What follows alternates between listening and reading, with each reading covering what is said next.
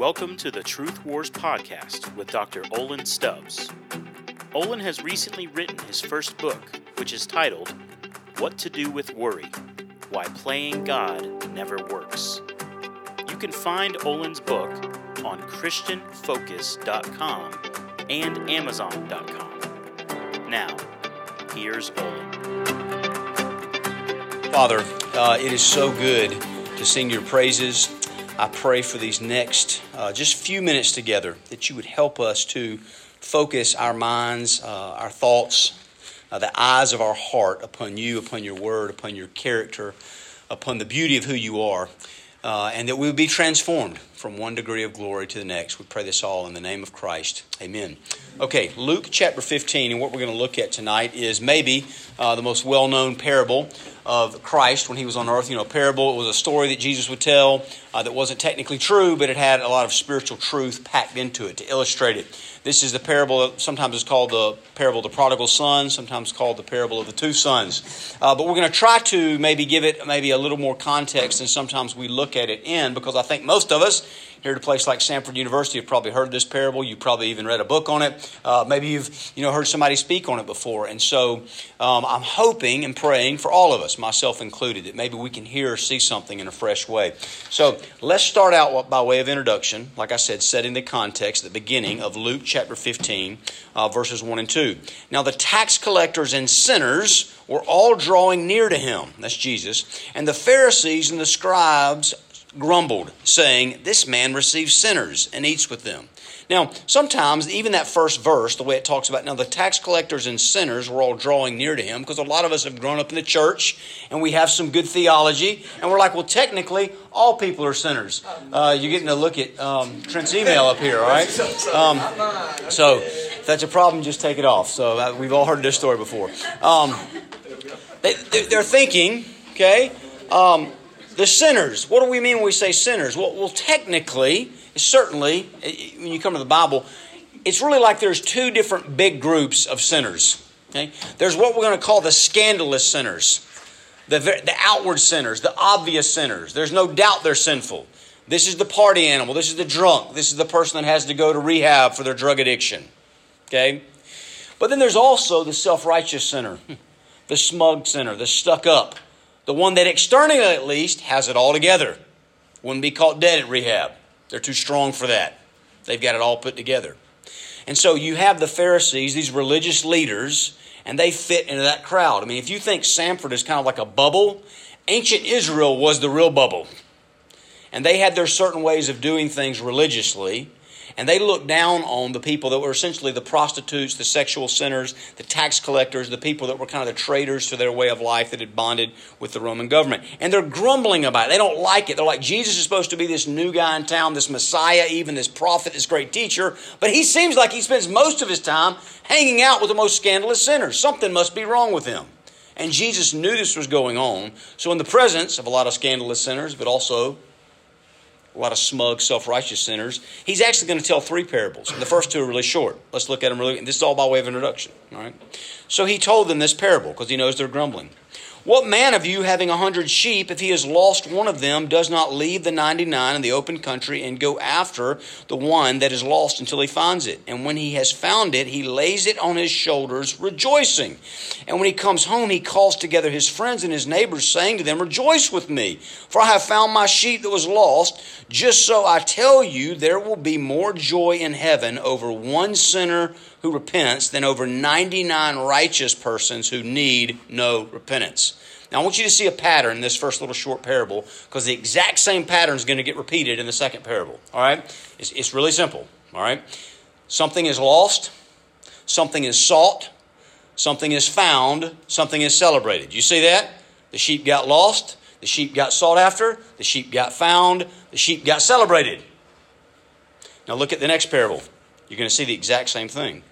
Or what woman, having 10 silver coins, if she loses one coin, does not light a lamp and sweep the house and seek diligently until she finds it? And when she has found it, she calls together her friends and neighbors, saying, "Rejoice with me, for I have found the coin that I had lost." Just so, I tell you, there is joy before the angels of God over one sinner who repents. You see the exact same pattern? Okay? And what's the point? Sometimes when you read some parables, Jesus doesn't tell you what the point is. And you can get scholars and different teachers and professors debating, well, what is the real point? And what does the pearl represent? And all that kind of stuff. This one's easy because Jesus says, I'm going to tell you what the point is. And I'm going to tell you two parables. And at the end, he almost says the exact same thing. Basically saying, God loves it when sinners repent. That makes God's heart happy. God rejoices. He gets excited. He delights when a sinner repents of their sin. So you guys shouldn't be shocked that I'm hanging out with all the scandalous sinners. Because I'm God, and that's what I like is when these people repent. I'm trying to help them repent. In some sense, the first two parables are telling the story of salvation from the perspective of God. Something's lost, something's sought, something's found, and then something's rejoiced over. And the emphasis, again, guys, is on the rejoicing. You know what? I don't even have to make up an illustration for this. Last night, it's been a busy week for me. It's really been about a busy 2 weeks. And last night was the first night I was like, I'm going to have some downtime. And I'm going to sit here and watch a TV show by myself. And I start watching it. And my wife comes downstairs with this panic look on her face. And she's like, I have lost my rings, meaning her wedding ring, her engagement ring. Other than our house and our car, it's the most expensive thing we own. And at first, probably like a lot of husbands, I'm like, well, where's the last place you saw it? Didn't help very much. And she kind of keeps looking for a few minutes, and I kind of keep watching my show. But I'm like, I've got to go help, right? And this turned into an hour-long search to the point where we think it's gone, and I'm trying to find papers to see, did we get these rings insured? And then I hear her kind of in this little sheepish voice say, I found it. And I come out, and she's literally, this has been after an hour of searching, she's on her knees on the ground weeping with joy. And it was exciting. It was exciting for me too, okay? Maybe for different reasons, okay? But she's celebrating, just weeping with joy. She thought she had lost it, and she found it. And that's like this little microcosm. When a sinner repents, God, in a sense, weeps with joy. It's a party. He gets excited. Now, in light of that, Jesus is going to tell this next parable, the longer parable that we're going to look at, okay? So I want you to see how the same pattern is repeated. Because the first two short parables talk about salvation from the perspective of God. The next long parable, in a sense, tells the perspective of salvation and repentance from the human perspective. Okay? Right? People don't just accidentally get lost. In some sense, we choose to be lost. We run from God. So let's see how it starts out. The first thing, a son is lost. Verse 11. And he said, there was a man who had 2 sons, and the younger of them said to his father, Father, give me the share of property that is coming to me. And he divided his property between them. Not many days later, the younger son gathered all that he had, and he took a journey into a far country, and there he squandered his property in reckless living. And when he had spent everything, so here's the lostness, right? And again, probably all of you have heard this taught on. But a very rich man, he has 2 sons. The way they would divide the property is the older son would get 2/3, the younger son would get 1/3, but that wouldn't happen until the daddy died. And so for the young son to come and say, I want my stuff now, was essentially saying, I don't really care about you. I wish you were dead. I don't want you in my life. Give me the stuff. I want the gifts. I want the money. And back then it probably would have been a lot of property. Land, barns, houses, sheep, cattle. And then he had to go sell it all, liquidate it, so he could get currency, cash, gold, silver, something. Because why? Then he wanted to leave Israel. I want to get out of the Bible Belt. I want to go into the far country, right? I want to take a plane trip to Amsterdam or something like that. Get away from everybody I know so I can live the way I want to live with no accountability. And he partied his brains out. I mean, this is why a lot of people come to college, right? I want to go out of state to another college where mommy and daddy aren't and turn off the tracker on my phone, and I want to do what I want to do and have fun. And he did it. Had a great time. Don't know how long it lasted. The son was lost. But then some of you know this parable, and you're like, okay, I heard your whole thing. Son is lost, son is sought. And I know how this parable goes. There's no seeking in this parable. What are you talking about?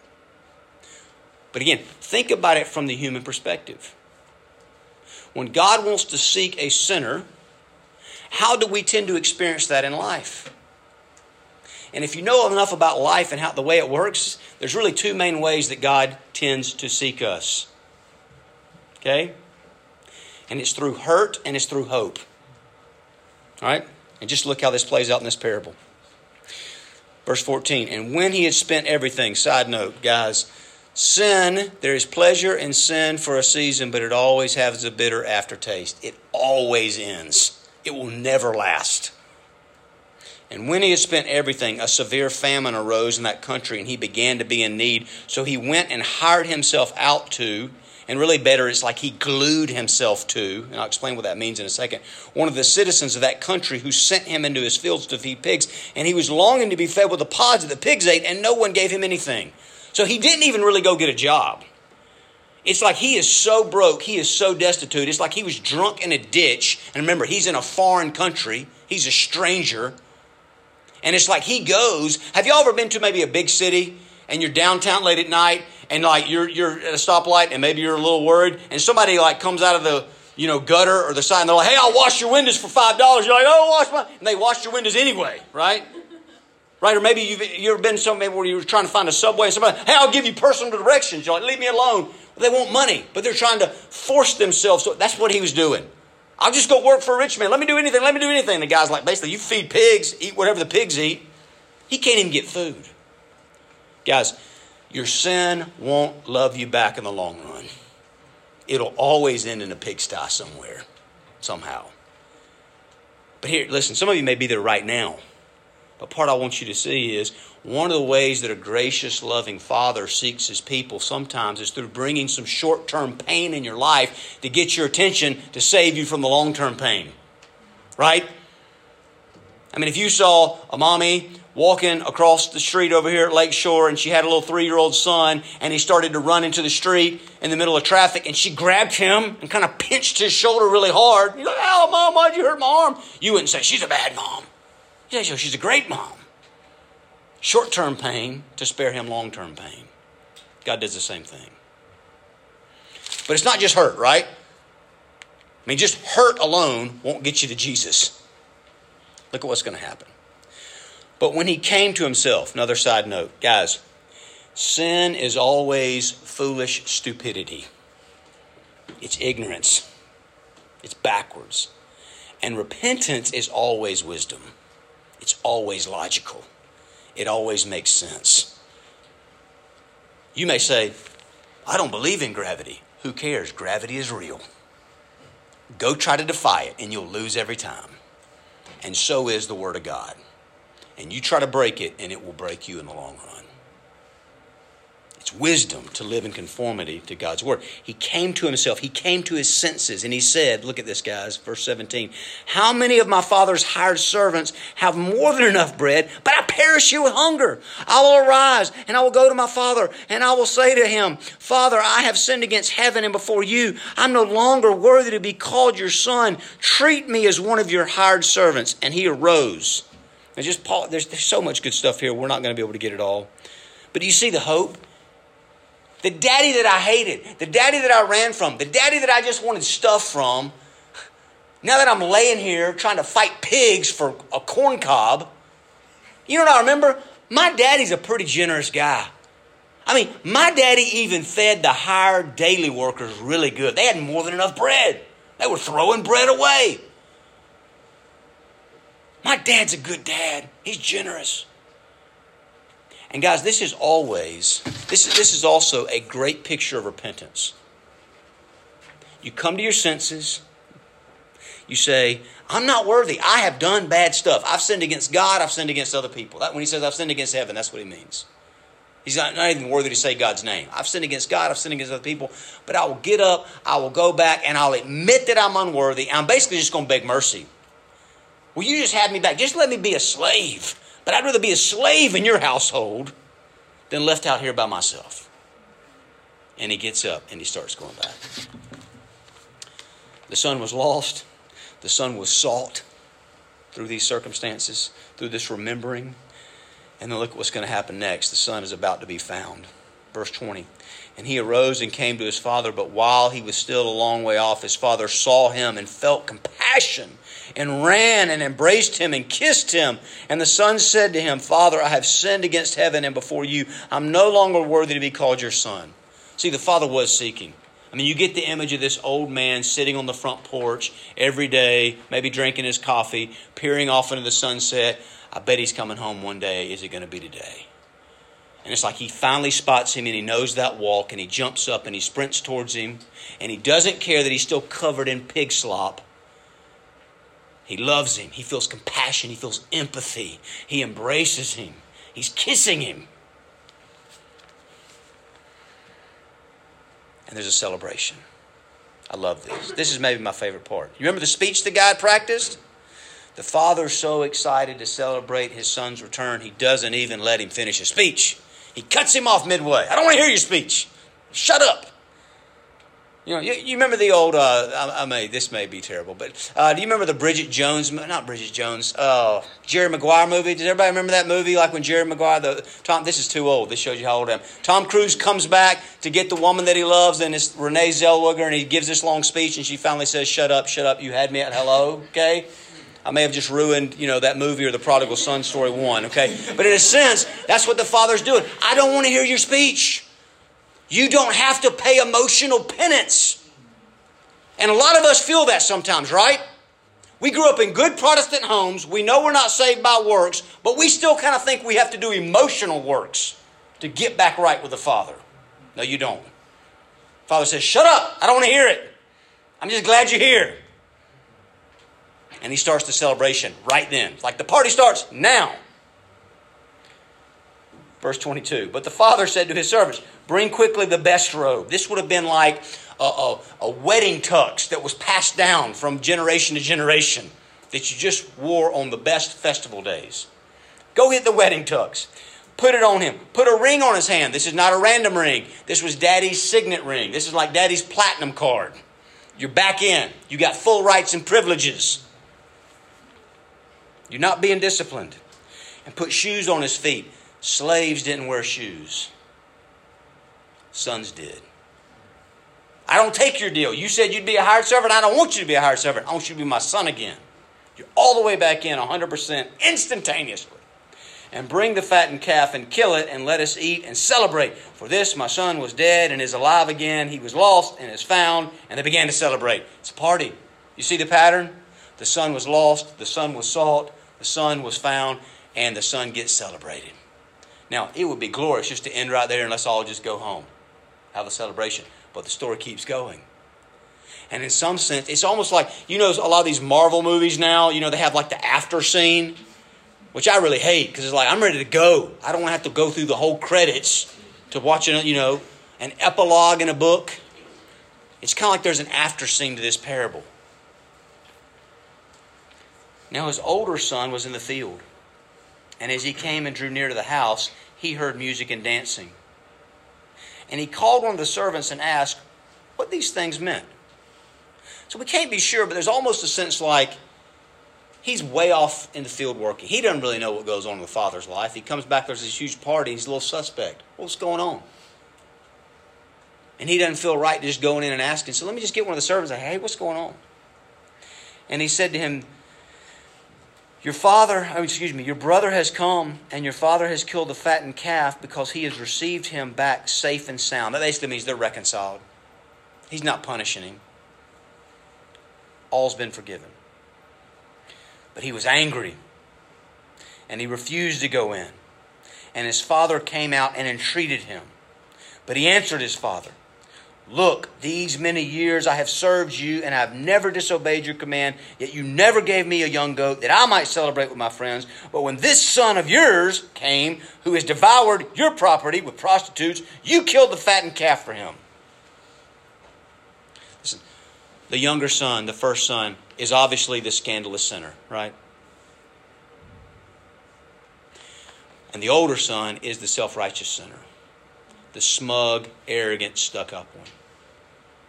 But what you see here, guys, at the end of this parable, and what Jesus was trying to show to the Pharisees and what Jesus is trying to show to us is the two of them are really a lot more alike than they are different. Do you see that with the older son? Because what did the younger son want? I want daddy's stuff. I don't want daddy. I want daddy's stuff to go party with other people. I don't want daddy.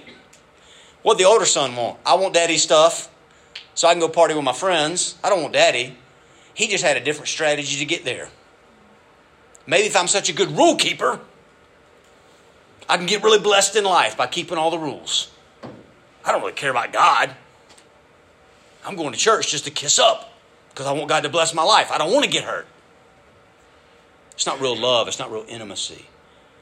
And he's angry. And he's distant. And he's condescending. You hear? He didn't even say my brother, right? It's like he's not my brother. He's dead to me. He's your son. There's this anger. There's this bitterness. There's this self-righteousness. Now, listen. Both types of sin are bad.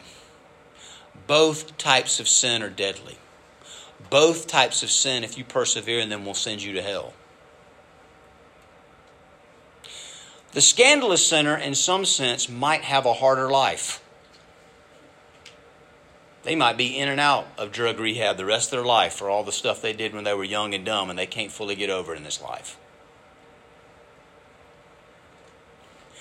But spiritually speaking, the self-righteous sinner might actually be in a more dangerous place. Because listen, the scandalous sinner knows they're a sinner, right? I mean, just think about our modern day culture, guys, where anything goes. And we're just a sex-crazed culture. Prostitution is still not like a very popular profession, right? You don't ever hear somebody just bragging about, I chose prostitution as my career choice. There's still some obvious shame attached to it. They know they're broken.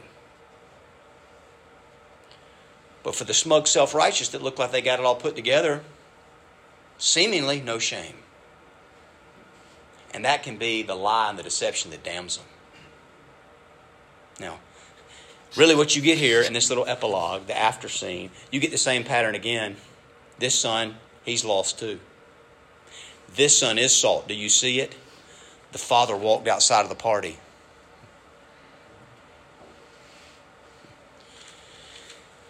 But then it just ends. Because he refused to be found. His pride wouldn't let him be celebrated. He didn't want to humble himself. Look at the last few words the father says. Verse 31.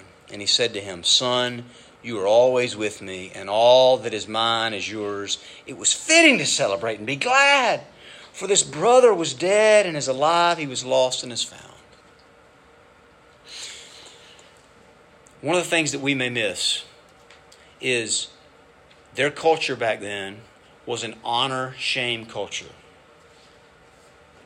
And the listeners that would have been listening then would have been shocked at this entire story. Because when the young son came to the father and said, I want my stuff now, I wish you were dead, any self-respecting father would have said, a proud father would have said, no freaking way. They wouldn't have said that. They'd have said something in Hebrew, right? But they said, I'm not doing that. I've got my pride intact. I'm honorable. I'm not doing it. When the young son came home, he wouldn't have run and embraced him. He'd have probably slapped him across the face and said, yeah, maybe I'll let you be the lowest of low slaves in my barn. And maybe if you work 60 years, maybe you can almost pay me back. It would have been about his pride, keeping his pride and his reputation intact. And in the same way, an honorable father wouldn't have left his own party to go out to a pouty son. He'd send a servant and say, you better tell him to shut his mouth and get in here and have a party with us, and he's going to like it, whether he likes it or not. But this father was willing to humble himself. And he's really the main, sometimes people, well, who's the main character? Is it really about the prodigal son or is it about the elder son? No, the main character is the father. Because it's a picture of the heart of God. And it's a picture of our God, the Lord Jesus Christ, who is willing to leave the party of heaven and come humble himself on earth and seek us even to the point of going to the cross to be stripped naked under the wrath of God for his people, to take on the ultimate curse of shame, so that if we come to him in genuine humility and repentance, all our shame's taken away. Let's pray. Lord Jesus, you're so worthy. You're so glorious. You're so good. You're so gracious. You're so generous. There are literally not words enough in any language, all the languages put together, to even begin to describe your glory, your majesty. Would you let there be just a fraction of the sense of the awe and wonder in our hearts that there ought to be for you and your goodness to us? And Lord, I pray for everyone hearing this, wherever we are in our relationship with you, whether we are distant in the pigsty or working in the field but not really knowing you, or if we are close to you, would you use this to bring us closer to you? I pray all this in Christ's name. Amen. Thanks for listening to this episode of Truth Wars with Dr. Olin Stubbs. We want to remind you to please leave a review for this podcast wherever you listen, and to share this podcast with any friends or family that you think may be blessed by Olin's teaching.